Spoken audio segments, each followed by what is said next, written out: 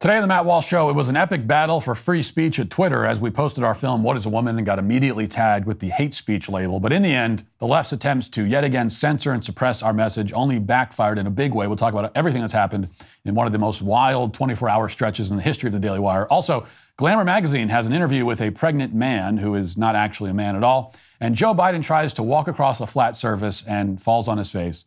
What does it say about America that we have a senile dementia patient who can't speak or walk in the White House? We'll talk about all that and more today on The Matt Walsh Show.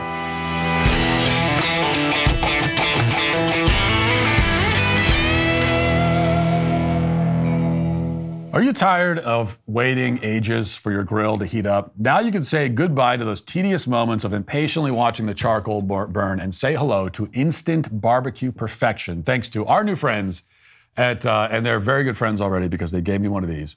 Our friends at Grill Blazer. Grill Blazer's grill guns are designed to do everything from expertly searing your meats to lighting charcoal grills, wood stoves, outdoor fireplaces, and just about anything else you can think of with high-power fire to solve your problem. Grill Blazers offers two types of grill guns. The Grill Gun Basic is a high-power propane torch designed to light charcoal and wood grills and smokers. It burns up to 3,600 degrees.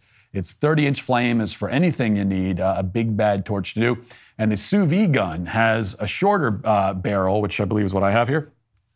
Perfect for professional culinary kitchen uses, from gently caramelizing brulee or other sugar fruits to rapidly searing steaks outside on the grill. Using the grill gun may result in extreme grill envy from your neighbors and increased demands for barbecue parties. They handed this thing to me, and I was just informed that this thing is ready to go. So if I pull this trigger, fire will shoot out. And I was told not to pull the trigger. Let's find out what happens. So we know what happens if you use this in your kitchen. What if I grill that TV over there? What will happen? We could find that out together.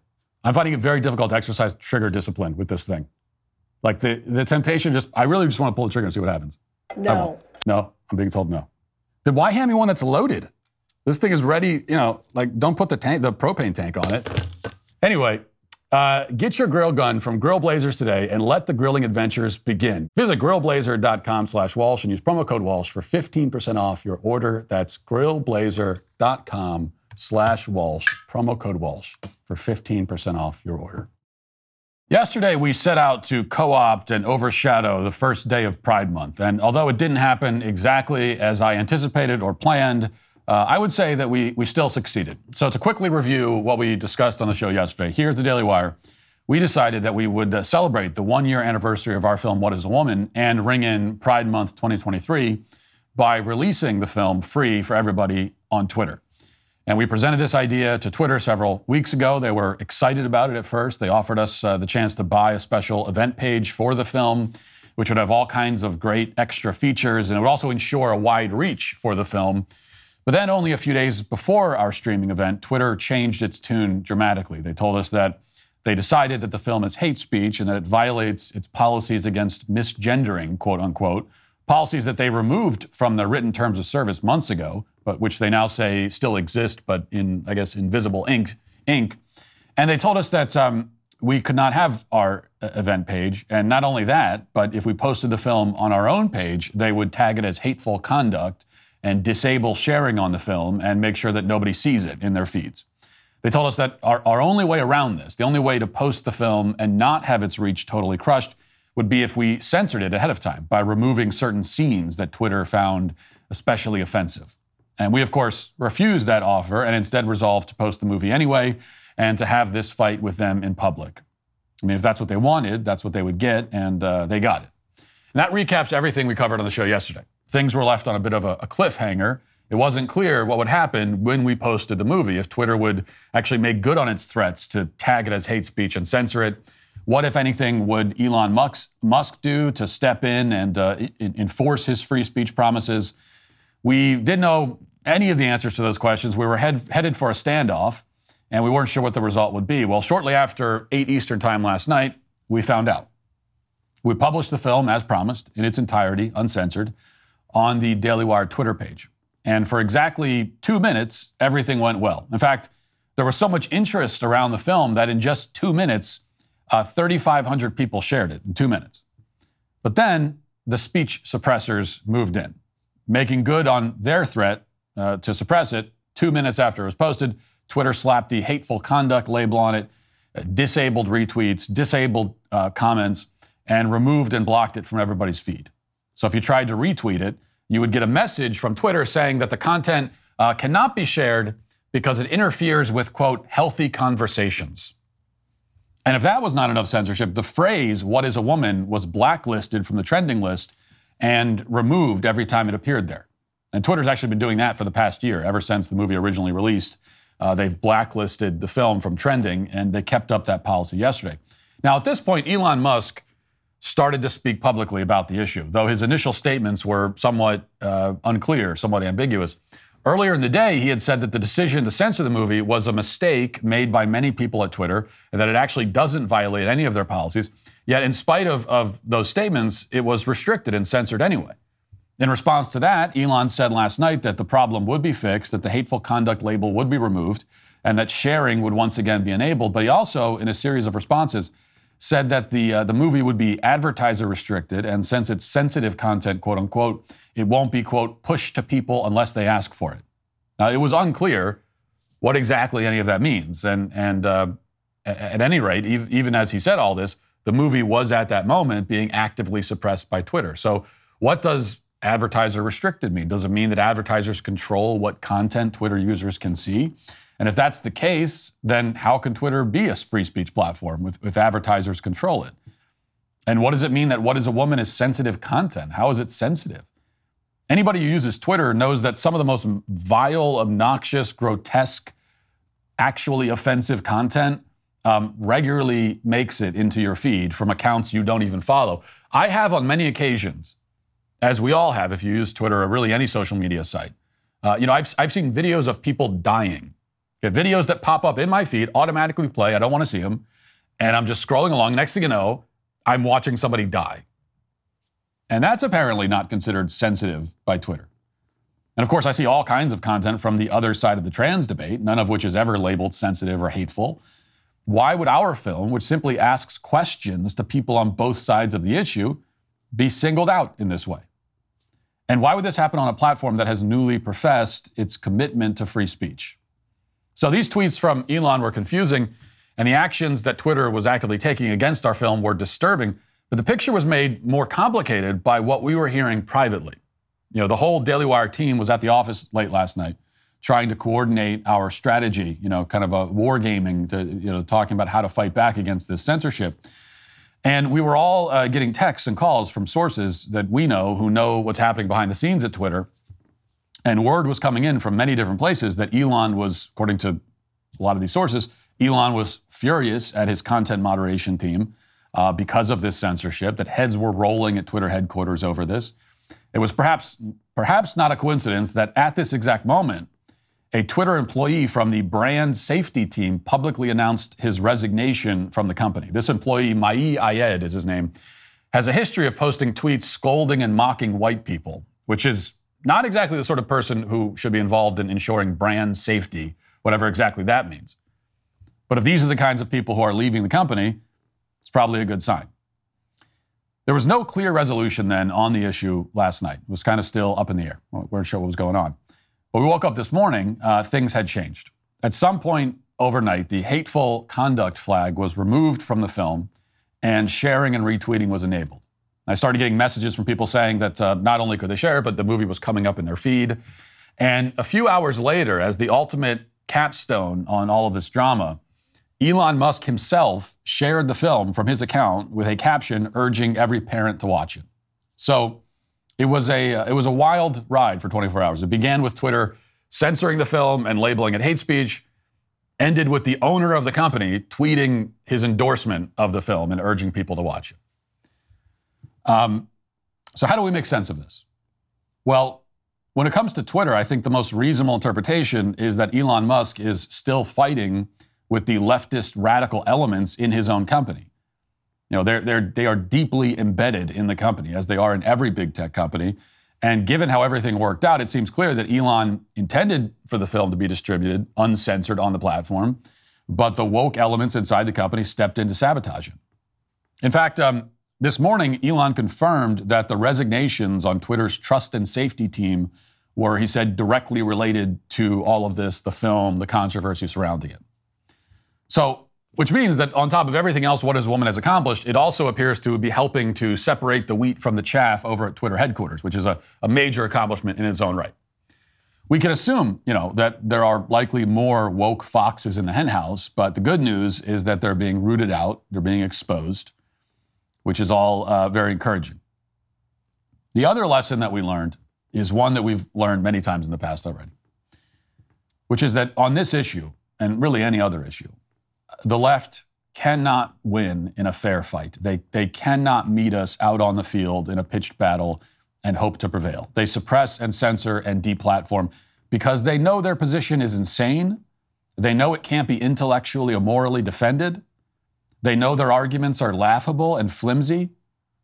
They know that their claims fall apart under the slightest scrutiny. Here's the truth. If open discussion on this topic of gender ideology, if open discussion was allowed everywhere, okay, if everybody could just say what they think about it, everywhere, on all the platforms, everywhere in life, you're not going to be censored, you're not going to be fired from your job, you're not going to be arrested if you live in Canada. If open conversation was simply allowed, their side would be crushed into oblivion in less than a day. Okay, it is as simple as that. Trans ideology would disappear overnight if the other side of the argument, the critical side, was allowed to speak openly and actually be heard without suppression or reprisal. The entire ideology hides behind a fortress of censorship because it is easily destroyed out in the open, and its proponents know that. That's why it would appear leftists at Twitter were willing to sacrifice their jobs for the sake of shutting this film down. They broke our agreement. They publicly defied their own boss.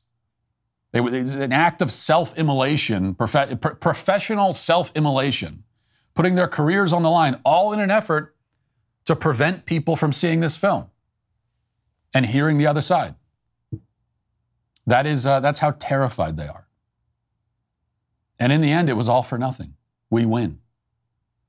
I will admit, and I wouldn't usually admit this kind of thing, but I will admit that throughout all of this, I did feel a bit demoralized for a time because even though I'm used to it by now, I know how these people operate.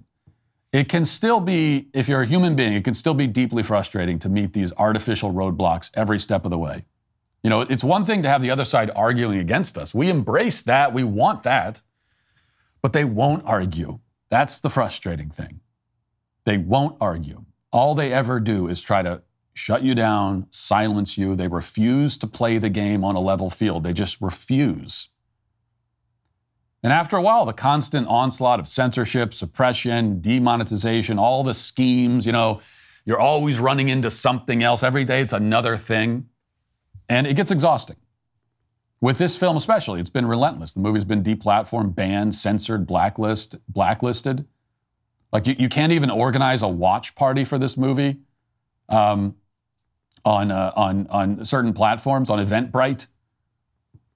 That's how thorough the deplatforming has been, and it's been that way ever since its release. Mainstream film critics refused to even review it.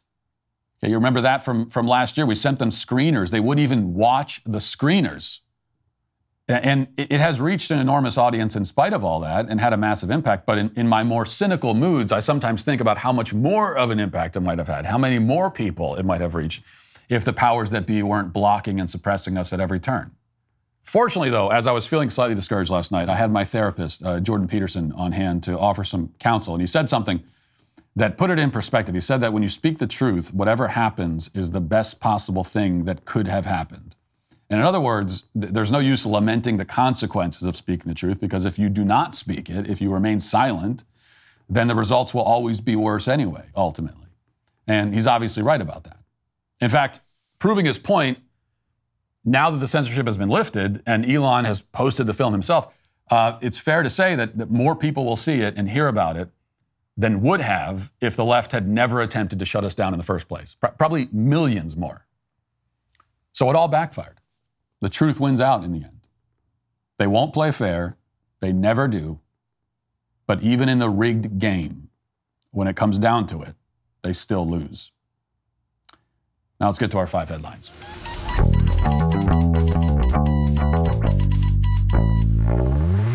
Have you been thinking about going back to school to finish your degree, or are you just starting your college journey, but you have little time to be in person with classes? Grand Canyon University's online programs are designed to make earning your degree easy and accessible, no matter your age or stage in life. Whether you're a busy professional looking to advance your career or a stay-at-home parent juggling family responsibilities, their online courses give you the flexibility you need to learn on your own terms. Grand Canyon University specializes in helping you fit your bachelor's, master's, or doctoral degree into your busy day. From scholarships to customized scheduling, your graduation team, led by your own GCU counselor, provides you with the personal support you need to succeed. So why wait? If you're ready to take your education to the next level, you need Grand Canyon University. Find your purpose at Grand Canyon University. Visit gcu.edu. That's gcu.edu. Big news to start with in the 5 headlines. Glamour magazine decided to kick off Pride Month with earth-shattering. I say big news. I mean, I don't want to, I'm understating it considerably because this is earth-shattering news. In fact, this is news that, and I'm being serious, completely reshapes our understanding of the world and of the human species. I mean, this is the biggest news that has ever been published, ever in the world.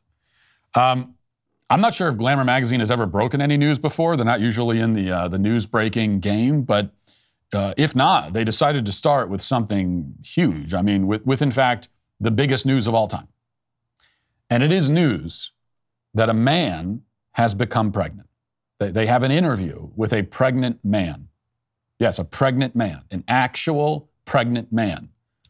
It's never happened before in history. We all thought it was impossible, or some of us did anyway. But they have this interview with a pregnant man right on the cover of their magazines.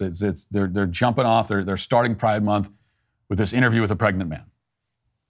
Or actually, wait a second. Sorry, slight revision. One little caveat. I should clarify. Little clarification. When I say pregnant man, it's a trans man, a pregnant trans man. In other words, a woman. So it's a pregnant woman. Okay, so we went from pregnant man to, okay, it's actually a pregnant woman. So. Well, all right, so this went from a groundbreaking historical event that would change our perception of reality to something that's happened literally billions of times in the past. A woman got pregnant. Which, I mean, congrats. Like every pregnancy is a wonderful thing because that's new human life that is coming into the world. But it has happened billions of times. A woman got pregnant because that's something that women can do. So here's the article anyway. Even though it turns out that it's not earth-shattering breaking news, we'll go through the article anyway, because the media is treating it, and social media and leftists are treating it like it is. So here's the article. Introducing Logan Brown, author, father, and now Glamour's June cover star. Logan Brown's a transgender man who unexpectedly became pregnant with his partner Bailey J. Mills, a non-binary drag performer in the UK, of course. Glamour's Pride issue celebrates the allyship that exists between women, cisgender or not, and transgender people through our shared experiences, in particular pregnancy, healthcare, and childbirth, something that's not often talked about with regard to the transgender community. In March 2023, Logan, a 27-year-old writer who also works as a residential children's support worker, rose to prominence when he began to share his journey as a pregnant transgender man on his blog, Up the Duff Man. While his writing resonated with and beyond his, and put the air quotes around his, of course, when I'm reading this, as always, just reading you the language that they have in their article, which is the wrong language. While his writing resonated with and beyond the LGBTQIA plus community, Logan and his partner, Bailey Bills, who uses the pronouns they, them, and is known for their Hun humor and drag performances on TikTok, were subject to rampant transphobia, particularly from another TikToker who repeatedly commented, "Men can't get pregnant," across Logan's social media accounts. In a display of solidarity, Logan and Bailey's followers were quick to condemn the transphobic comments, but the whole episode garnered traction online and threw the couple further into the spotlight. Yes, we must condemn. We must condemn these comments. We must condemn them for stating a basic fact of nature. We have to condemn the basic facts of nature. We should also condemn other basic facts of nature. Facts like gravity exists and, I don't know, there are fish in the ocean. The Earth is the third planet from the sun. We must condemn it all. Condemn it. Well, before we condemn it, we have to find out if there's anyone who would prefer for it not to be true. Okay, so if there are facts in the world and everybody is okay with those facts, then it's fine. Then those facts are allowed to exist and we can acknowledge them. But if there's someone who exists out there who wishes that that fact was not a fact, and in fact, especially has tied their identity to the perception that the fact is not really a fact, in that case, then we have to deny that fact. It's really, we just do this by vote. I was going to say it's a democratic vote, but it's really not because it's not even a majority. It's not a majority vote. It's just a vote. It's more of a, you know what it is? We judge reality. It's like a jury. It's a jury vote. There has to be unanimous agreement. So we take all of the facts of reality, basic fundamental facts, immutable facts, facts that cannot be changed, and we present them to society. And everyone has to unanimously agree that those facts are facts, and that they like those facts and want those facts to be facts. And if there's one person who says, I don't really like that fact, I wish it wasn't a fact, then we all have to deny it. That's how it works. That's science now. That's how science works. Okay, now we get to the interview with the pregnant trans man, otherwise known as a pregnant woman. Question, can you tell us more about the transphobic TikToker and the recent pile-on he caused? She says, do I have to say his name or can I not say his name? No, you don't have to say his name. She says, I just don't want to give him any more clout. I've done TikTok videos discussing the pregnancy and being open about it. There have been some hate comments there, but I was easily able to brush those off. And then recently, it kind of blew up out of the blue. Another creator on Instagram who's quite well known said that men can't get pregnant and got all their followers to come over into my Instagram and harass me. Basically just repeating the same men can't get pregnant line without knowing my story. What the hell does your story matter? What relevance does your story have to that fact? Hey, don't state these basic facts that are incontrovertibly and essentially true. True at the most essential, like elemental level. Don't state those kinds of facts until you've heard my story. I actually replied back nicely. I would rather educate people than respond back with hateful comments. And I said, look, here's my blog. I wrote about it. This was an accidental pregnancy, and I'm not going to change my identity just because I'm pregnant. It was really difficult to deal with that because it just blew up over those 48 hours. The queer community was not happy about it at all, showing so much love to me. He lost quite a lot of followers. I don't think it did him any justice, to be honest, but I don't want to give him any more clout than what he's received because he's using his platform against trans people. We're real living people. Can I just say, stop there for a second? So this is an interview in Glamour magazine, which is, allegedly, it is a well-known publication.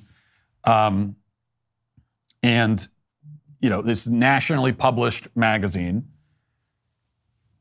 and they're spending a lot of real estate in this article and in this interview is being spent early on talking about one comment from one guy on TikTok, one mean comment from one guy on TikTok, a mean comment that's not even a mean comment, a mean comment that is just stating a fact. And this is what they're spending their time on. Because this is what counts as persecution now. Now, if this woman had better examples of being persecuted, like if she's being chased down the street by people who are shouting, death to trans people and trying to tackle her and kill her, and all these, if she's actually subject to some kind of genocidal conspiracy, as we're often told, then they'd probably spend time talking about that. Instead, they're talking about one comment on TikTok that was stating a basic fact. But even if it wasn't, even if this was actually a mean comment, someone insulting her. Oh, really? Logan? That's what you have to deal with? Is one comment on TikTok? Is that hard for you? Is that really hard? Like, do you have any idea over on this side of it? What your people do? I know you know. I know you're quite familiar. You must know.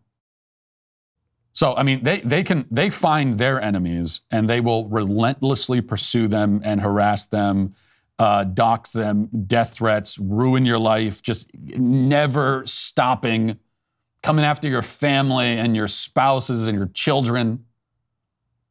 And they'll do all that and they get one comment and they break down in tears. It's the most fragile people, utterly and completely fragile. She continues, we're real living people. And at the end of the day, I'm a trans pregnant man and I do exist. No matter what anyone says, I am literally living proof. Living proof of what? What do you think you're proof of? What do you think you're proving to us? That a woman with short hair can get pregnant? That a woman who says the words, I'm a man, can still get pregnant? This is what these people do. They cut their hair and they wear men's clothing and then get pregnant and say, look at that, I got pregnant. This is incredible. It's a miracle. Yeah, we're aware of that. Yes, you can try to change cosmetically, yourself cosmetically to allegedly look something like a man, even though you look nothing like a man. But you can try to do that, and yet you're still a woman. We already know that. Your self-perception as a man doesn't actually make you a man. That's the news here. That is what you're living proof of, actually. That's what you have proven. That you can say you're a man, you can cut off your hair to look like a man, you can wear men's clothing, you can go around claiming that you're a man, and yet you're still a woman because you can get pregnant.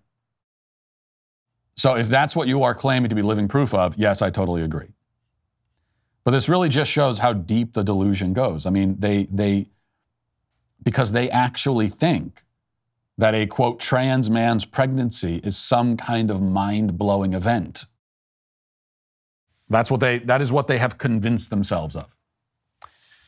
Let's move to this from Postmillennial. An educator at El Dorado High School in Placentia, California, was captured on video giving students explicit instructions during class on how to have pleasure during anal sex and where to find sex toys that will stimulate the prostate gland. The video posted to the Instagram account EDHS Caught Lacking, this is the Instagram account, shows the educator sitting atop a desk in front of a classroom full of students discussing why anal sex is pleasurable for gay men. We do have that video, which is, like, I feel uncomfortable playing this video because it's so disgusting and it's really quite explicit. But this is what is being talked about in schools. This is being presented to kids at schools. And so we have to face it. And here it is where the prostate is. So you don't have to go inside the booty hole. You can actually just push on the seam, and that stimulates the prostate gland as well. And that, they apparently really like that. But yeah, so that's why for male and male, anal sex is still very pleasurable because of the fact that it hits the prostate, and there's a lot of nerve endings in your booty as well. So the girls, the G-spot, prostate, they're the equivalent to each other. But apparently that's why if you ever see, like, I mean, Target has them now, sex toys. If you go to Target, seriously, if you go to Target and go where the tampons and pads are, they just look like a little box. But if you open up, there's like a Velcro front to the box. You open it up and then bam, sex toy. And you'll see them. CVS, yes, CVS has them too, a lot of them. And so that's why when you look at the toys, a lot of them look like this. I can keep saying it and sound like a broken record, but I will say it every time that woman should be in prison. Like that should be a prison sentence. And that's what I want to start hearing. That's the next step, the next phase or it should be for Republicans. There's been a real effort to ban this kind of discussion from classrooms, which is good. But next, we need to start saying that the teachers who engage in this behavior are sexual predators, because that's what that is. Like, let's just call it what it is. This is not simply an inappropriate conversation for the school system, which it is. This is you are preying sexually on kids. And you need to go to jail for that. We will know that some semblance of sanity has been restored to this country when we see a video like that, but instead of just cutting off, it ends with police officers walking into that room, putting that disgusting predator in handcuffs and carting her out of the room, and then throwing her into a jail cell. Throwing her into a cage like an animal is what she deserves. That's when we know that sanity. That when we see that, that's going to be our sign that sanity has really made a comeback. You know, we're making some progress. I think sanity's trying to make a comeback, but that's how we know it will have that the comeback has started, I suppose. You know, the other interesting thing about that video is you listen to the class, like they're not even paying attention, nor should they be. This is a useless, on top of being disgusting and wrong and predatory to be talking about this in the classroom, it's also completely useless and pointless on top of all that. It's got nothing to do with any kind of academic subject that they need to be learning about. And the kids they're not even paying attention. They're bored by it. So good for them. I'm glad they're not paying attention. But what does that tell you? You know, I think at least when I went to school, and even when so-called comprehensive sex ed, and this is a concept that really originates, as we talked about, What is a Woman, with Alfred Kinsey, degenerate pedophile, and it really starts with him, and he's someone who very much wanted to sexualize children. And so as long as there has been comprehensive sex education in the schools, and there has been for decades, there has been an effort in the schools to sexualize children, because that's what comprehensive sex ed is all about. And we had comprehensive sex ed when I was a kid in school, so there were plenty of inappropriate conversations going on. Nothing to that extent. And I think back to when I was in high school. If we had a teacher sitting up there talking about that, we would be shocked. There'd be a lot of like nervous laughter, and people would be shocked, and that would be probably stunned silence, I think, also. But these kids are bored. They're just like carrying on other side conversations. And I think what that tells us is that they're so used to hearing this kind of stuff from their teachers that it's not even surprising to them. They're not even laughing at how awkward and inappropriate this is, as kids probably would have 20 years ago when I was in high school. For them, this is just another day at the office. This is another day in the classroom. And that's maybe the most disturbing thing about it, in fact. Daily Wire has this report. The U.S. Senate passed a Republican-led bill on Thursday that would put an end to President Joe Biden's plans to cancel massive amounts of student debt and immediately lift the freeze on student loan payments and interest. The Senate passed the measure on Thursday with a 52-46 vote, mostly along party lines. Quote, this from Senate Minority Leader Mitch McConnell, said POTUS's student loan socialism would shift hundreds of billions of dollars in debt from high earners who chose to incur it into American taxpayers who did not. Which, of course, is true. The House passed the bill last week, but as Politico reported on Thursday, neither the House nor the Senate passed legislation by a wide enough margin to override the veto that will certainly come from the White House. So it's worth doing, but it will be vetoed by the White House because student loan forgiveness is it's really a moral atrocity that we're stealing, that we are, in fact, stealing money from mostly middle-class Americans and it is upper-class welfare. Student loan forgiveness is upper-class welfare.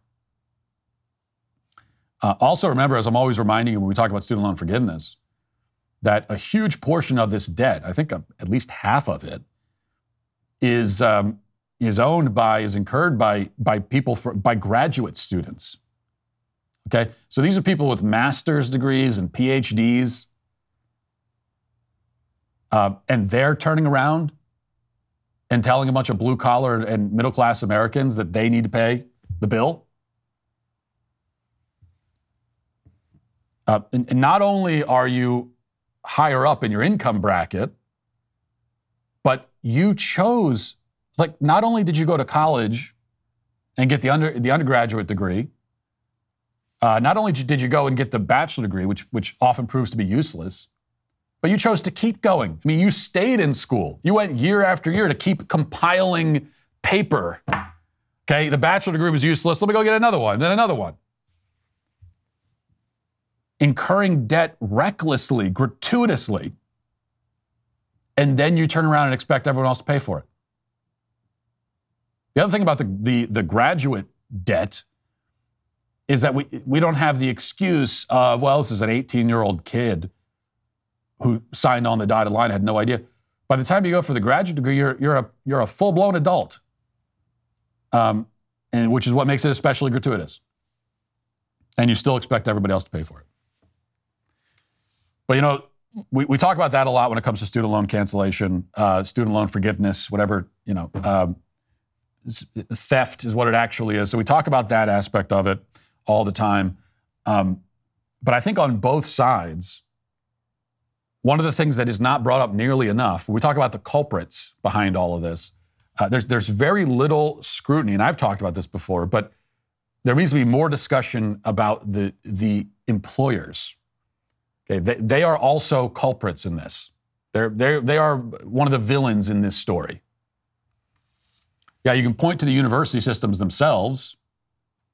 I think are culprit number one.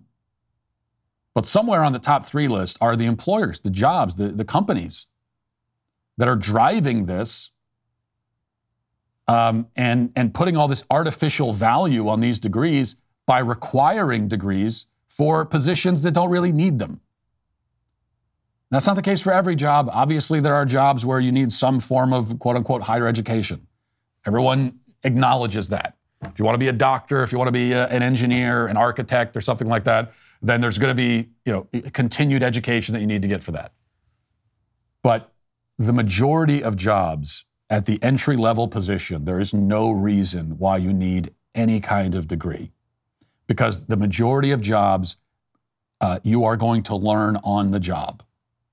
So whether you go into the job with a degree and a master's and a PhD, or you go in straight out of high school, you're both starting at zero, basically, when it comes to understanding how to do the job. You're going to learn on the job. That's how most jobs work. And your ability to do a job, it's going to be all about how hard you work, how well you're able to learn the job, your skill set, all these things. And you don't learn any of that in school.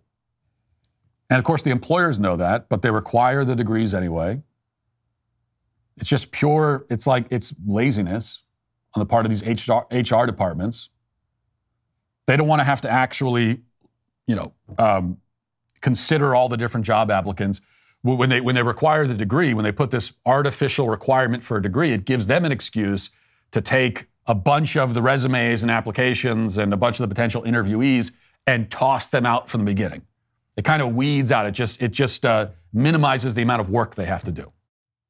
I think there needs to be a lot more scrutiny there.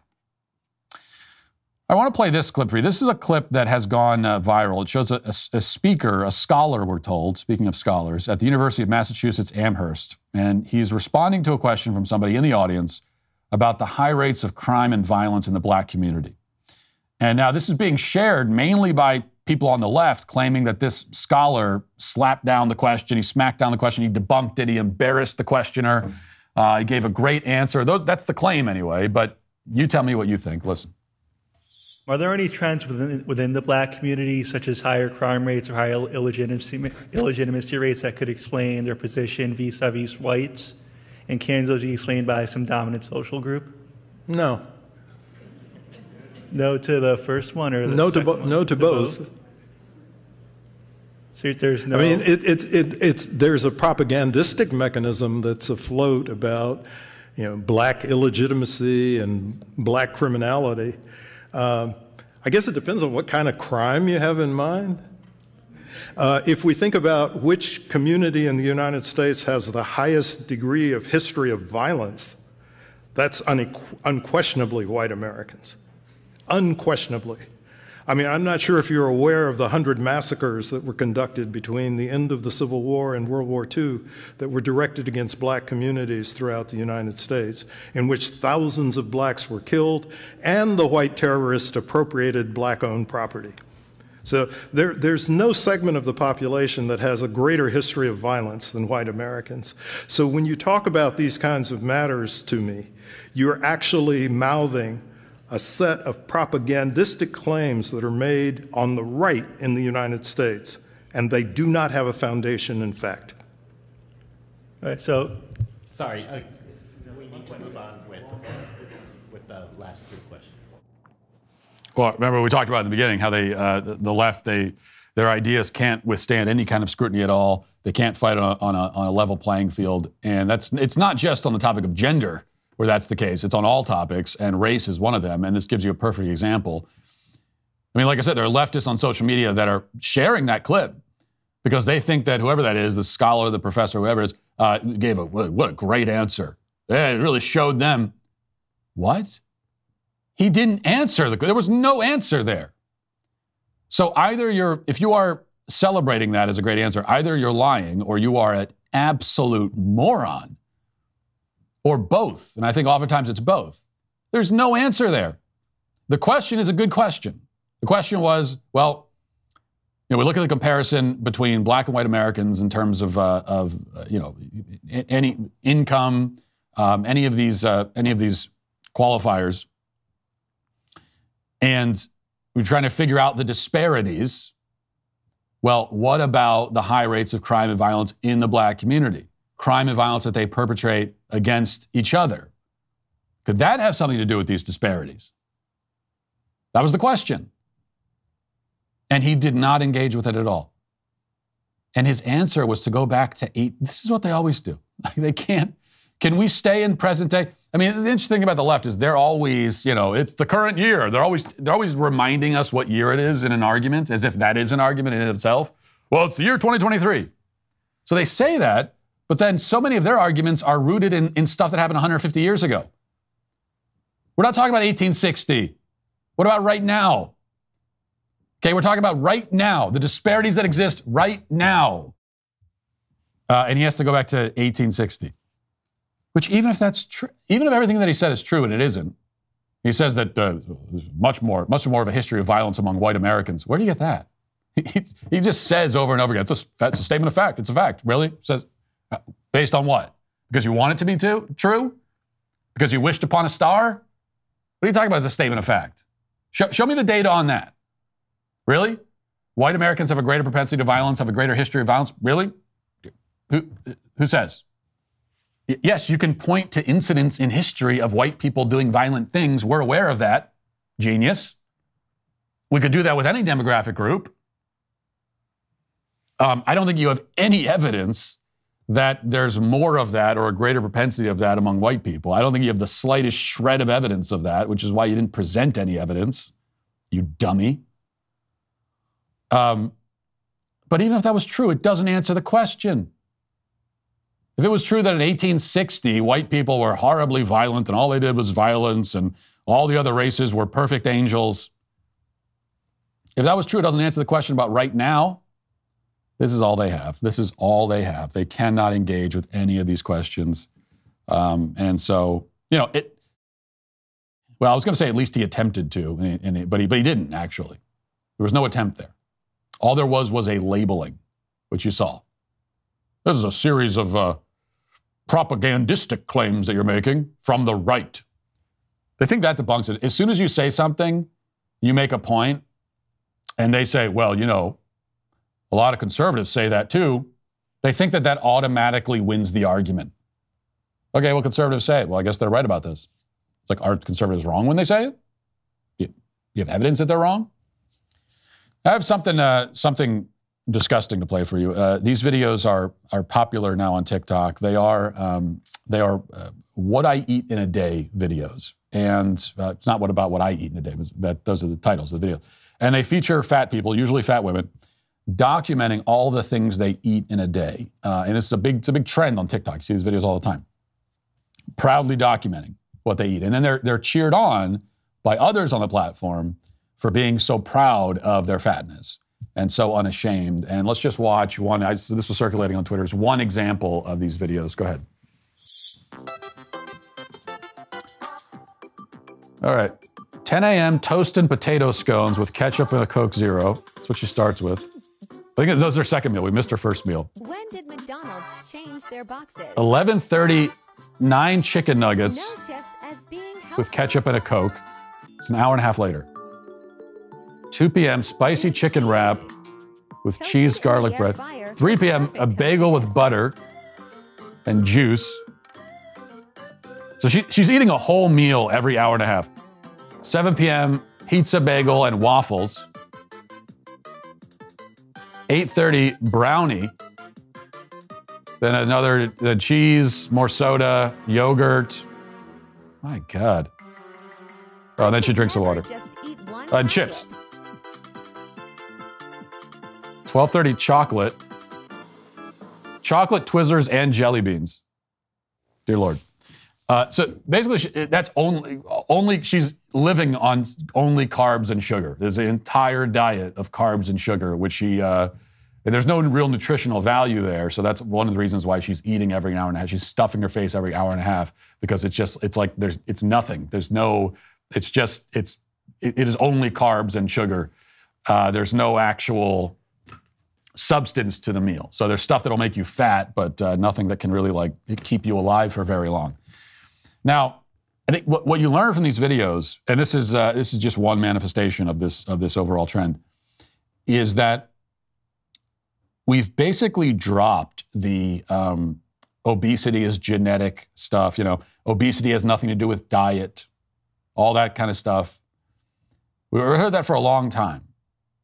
And this was kind of back before, and you always see this trajectory with leftism. So there was a time when it wasn't so much that we were celebrating fatness, but we were excusing it. So it used to be we make excuses for obesity, we don't really celebrate it. And that was the case 10 years ago, making excuses for it. And that's when we were told, we were solemnly informed that, people that are obese, it's not just because they're eating. That's a simplistic view of the matter. Well, it's genetic. They're born that way. It's this, it's that. It's a disability. It's a disease. And then we started to get into, we're celebrating obesity now. Now it's something to celebrate. But if we're celebrating it, then we don't need to, why are we making excuses for it? And if we're celebrating it, then it's even better if it's a choice. And something someone proudly chooses. And as we transitioned into celebrating obesity, that's when they sort of started to drop all of the excuses. And now they'll basically, in these kind of videos, they'll openly admit that, yeah, I'm fat because I just eat constantly. I eat the worst food imaginable constantly, and I never stop eating it. I'm fat because I make zero effort to control my diet at all. I don't put any effort into it, and that's why I'm fat. And now they're admitting it. Sort of. But we're supposed to celebrate it because it's their lifestyle choice. And as we know, the worst thing you could ever do is criticize somebody's lifestyle choice. Let's get to the comment section. Who's bringing shopping carts back to the rightful place? We're becoming saints here in the Sweet Baby Gang. Sean says it's absolutely pathetic how scared they are of the truth.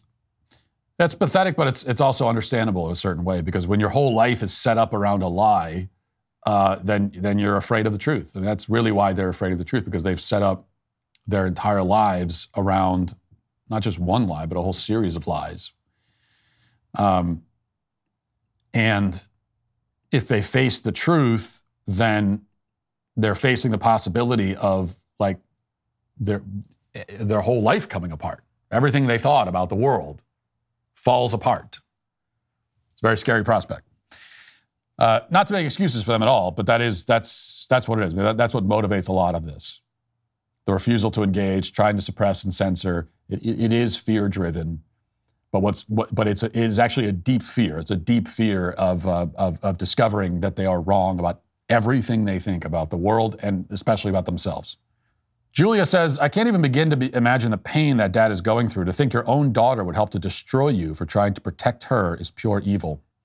It is pure evil, but not on the part of the daughter. I don't blame the daughter. I blame everyone who brainwashed her. I'm not going to blame kids that get sucked into this cult. So the evil is on the part of the brainwashers. And this is what cults always do. It's the same thing the trans cult does, which operates exactly like a cult.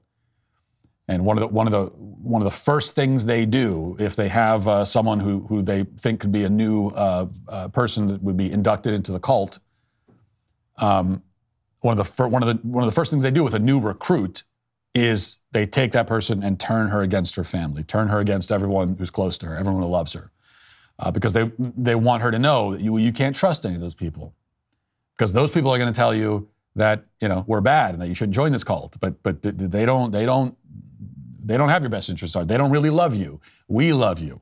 Listen to us. And it's a very intense form of brainwashing that really any kid could fall victim to.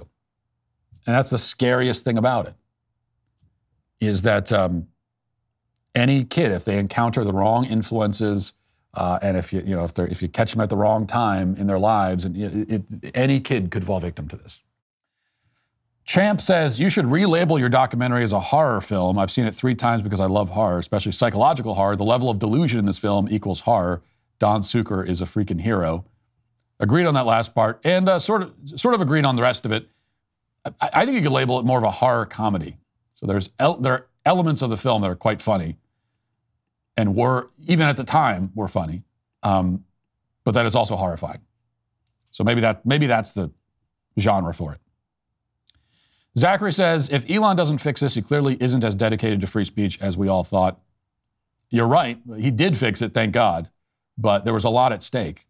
And we talked about this yesterday, that one of the things that was one of the most fundamental things at stake here is the fact that Elon Musk is the most right-wing big tech boss that there is, like by a large margin. And again, that's not because he's actually an extreme far-right guy. I think he's actually quite moderate. But in comparison to all the rest, he's the farthest to the right. So if he came down against us and he came down in favor of censoring these ideas and these basic truths, then that sets a precedent that would be very dangerous. But fortunately, that's not what ultimately happened. And finally, Oh Sweet Mystery says, if you feel the need to feel proud of your sexual activity, you must have done absolutely nothing in your life to actually be proud of. I think you're right, and I do think that drives a lot of this. A lot of the LGBT pride, the gay pride, the pride flags, all of that. And the invention, it's not just one pride flag. There's a pride flag for each of these individual identities and sexual proclivities. And they're always making new flags, and they're changing. They change the colors on the main flag, and they make new flags. And taking pride in all of these, like dividing your identity up into all these compartments, and then claiming to be so deeply proud of each little compartment. I think you're correct that some of that is driven by the simple fact that these people have no real accomplishments in their lives. Like nothing to really be proud of. They haven't done anything. And at some level, they recognize that. So they're grasping for something to be proud of, and this is what they settle on, unfortunately. Yesterday was an incredible battle for free speech, and today we're seeing the fruit of that fight. Not only are the restrictions removed, as we talked about, but Elon personally recommended our film, What is a Woman, to his 140 million followers, saying every parent should watch the movie. Why would we give away one of our most successful movies of all time? Well, because freedom of speech and the right to be heard on these issues is essential. But now we need your support. This fight is not free, and we have more films to make and a lot more we want to do, more battles to win. So join us, and join us now. An annual subscription to Daily Wire is what enables us to make movies like What is a Woman. If we didn't have those subscribers, this movie would not exist. Nothing else that we do would we be able to do without you. We have a lot more in the works. So go to dailywire.com/subscribe. Use code WOMAN for 25% off your Daily Wire Plus membership. Now let's get to our daily cancellation. If you were a cadet who graduated from the Air Force Academy yesterday, things were pretty weird, even before Joe Biden tried to break out into a little trot only to fall face first on the stage in front of everybody. Historically, graduations have been a time to congratulate students on their achievements, real or imagined, and to offer them advice as they embark on their careers. To that end, it's customary for commencement speakers to deliver a message affirming the graduates' potential and their value to society, and so on. You probably had to sit through one of those speeches and all the accompanying cliches, and it can be quite insufferable, but that's the way it goes. Presumably, that was the kind of speech cadets were expecting to hear yesterday before they got on with their lives. But Joe Biden delivered a very different kind of speech. It was so ahistorical, so angry, and so bizarre that it's not crazy to think that Joe Biden nosedived onto the floor on purpose so that no one would ever talk about what he actually said. Standing at the podium in front of thousands of people, cadets, their families, professors, officers, Joe Biden explained that white people make the Air Force weaker. Biden explained that what makes the military strong is not its battle readiness, its skill, its training, but rather its increasing lack of white people and men. That is, of course, what leftists like Biden always mean when they tout diversity, and that's the message that Biden decided to send at his commencement. And then, having delivered that message to all white cadets in attendance, essentially F you was the message, the President of the United States flew headlong into the ground. Watch. Your class is one of the most diverse classes in the history of this academy or any academy to graduate. That's why we're strong. That's why we're who we are. That's why we'll never give up. That's why. A few moments later. It's going down. I'm getting timber. You better move. You better dance. Let's make a night you won't remember. I'll be the one you won't forget. That's why we're strong, he says, before collapsing to the ground. Not exactly an expert on strength, I guess. Some of the cadets who had just been forced to listen to Joe Biden's speech seemed like they didn't want anything to do with the whole situation. Here's how one female cadet responded. Watch this.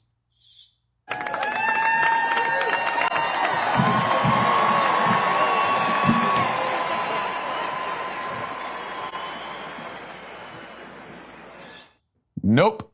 Just walked slowly away. Now it's kind of amusing. But of course, it's also a sad situation. Everyone recognizes this. And on top of that, it's a major problem for the entire country because Joe Biden is the president and he's running for re-election. If he somehow wins the election, Joe Biden will be 82 years old at the start of his next term. And we all know that. It's not breaking news that the President of the United States is unfit to serve. And by now, you're probably familiar with the spin on this incident from every side. You've probably seen all the political takes. You know, CNN made a big deal over that one time Trump tripped, but they're covering for Joe Biden, for example, that sort of thing. And that's all true. But the real question is, why is this happening? I mean, why is anyone still tolerating this?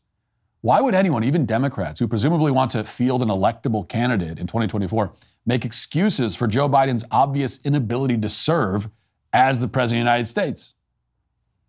For some reason, that's what they're doing. Within an hour or two of Joe Biden's fall, NBC trotted out their fake historian, Michael Beschloss. And this is the guy who warned that your children would be murdered in the streets if Democrats lost the House in midterms last year. That didn't quite materialize, but the corporate media tells you that Beschloss is still someone that you're supposed to take seriously and trust.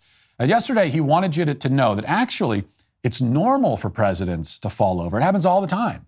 He cited two examples. Jimmy Carter was participating in a race when he tripped, and Gerald Ford once fell down the stairs of Air Force One.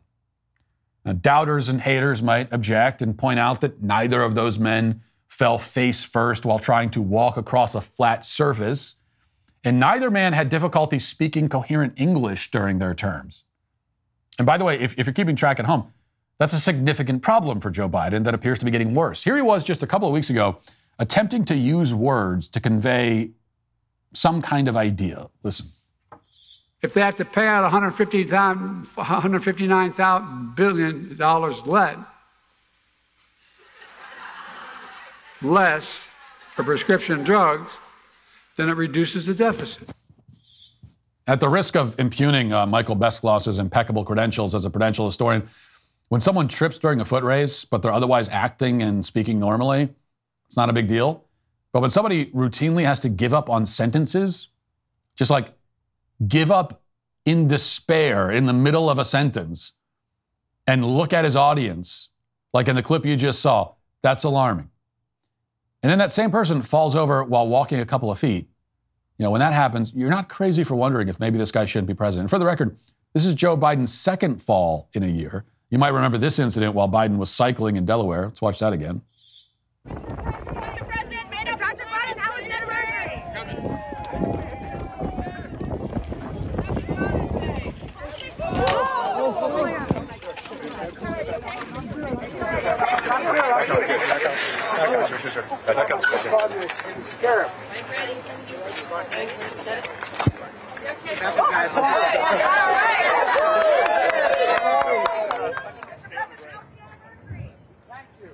Hey, Mr. President. Are you okay, Oh, I'm Mr. good. President? Yeah. Keep up the good work. I keep on taking these things off. I got my split card. Mr. President, made up your mind on China tariffs, Mr. President. And I'm ready to go. All right, guys. See you.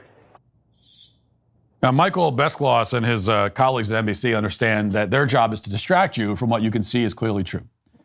You know, he just wants to protect the leader of his party, no matter how much humiliation he brings upon his network, his profession, his family name.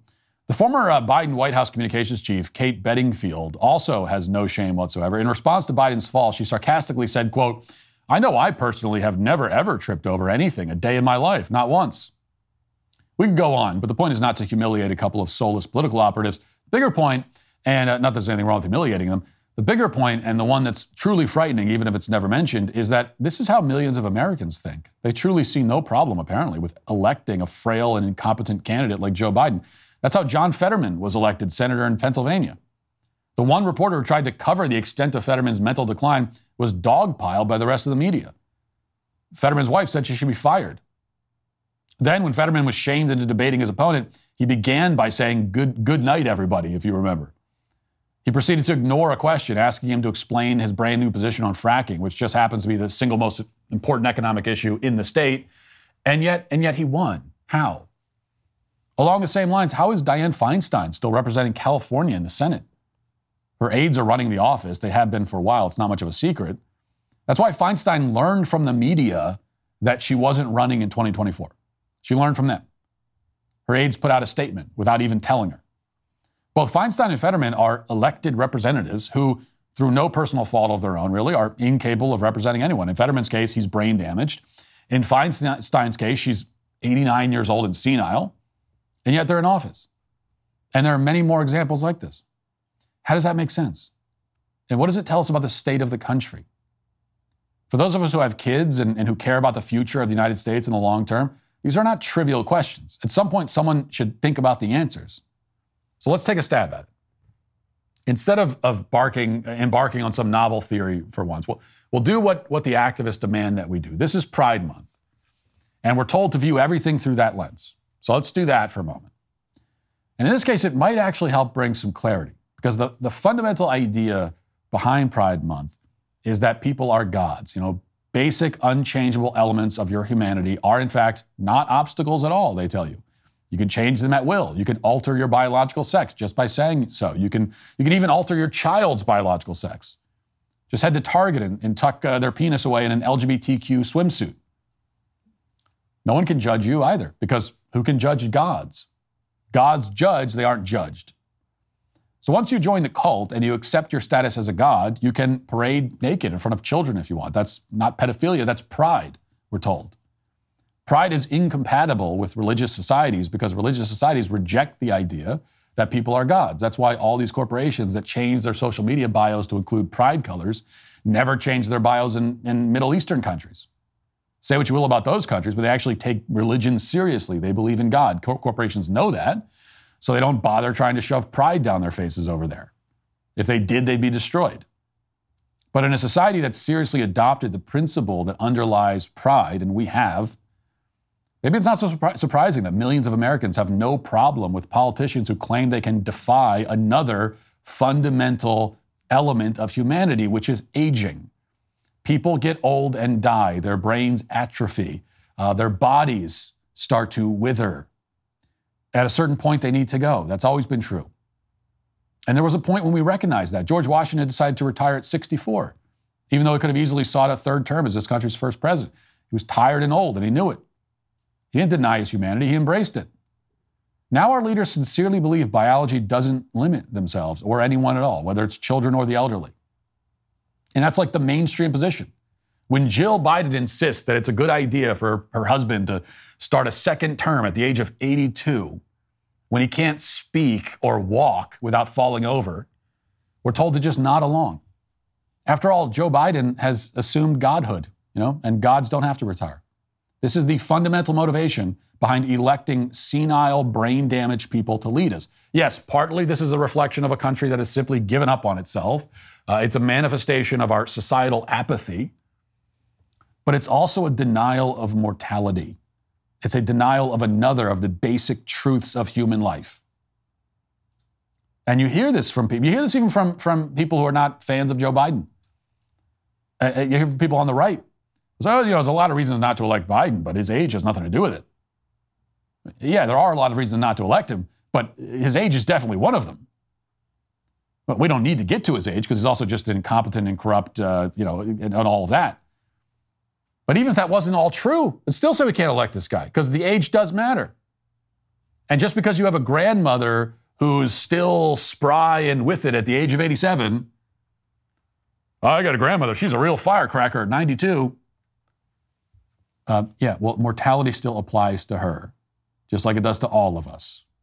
So you can watch that clip of Joe Biden falling at the Air Force Academy, and you could say, but Trump, and you can watch it and say, but Jimmy Carter, but Gerald Ford, et cetera. You can laugh at it, you can feel sorry for Joe Biden. But the one thing you're definitely not supposed to do is notice the reason that clip exists at all. Joe Biden is in office because of a lie that is so pervasive and intoxicating that everyone now seems to believe it, from university professors to presidents to children. And the problem with lies is that they tend to mask very real problems.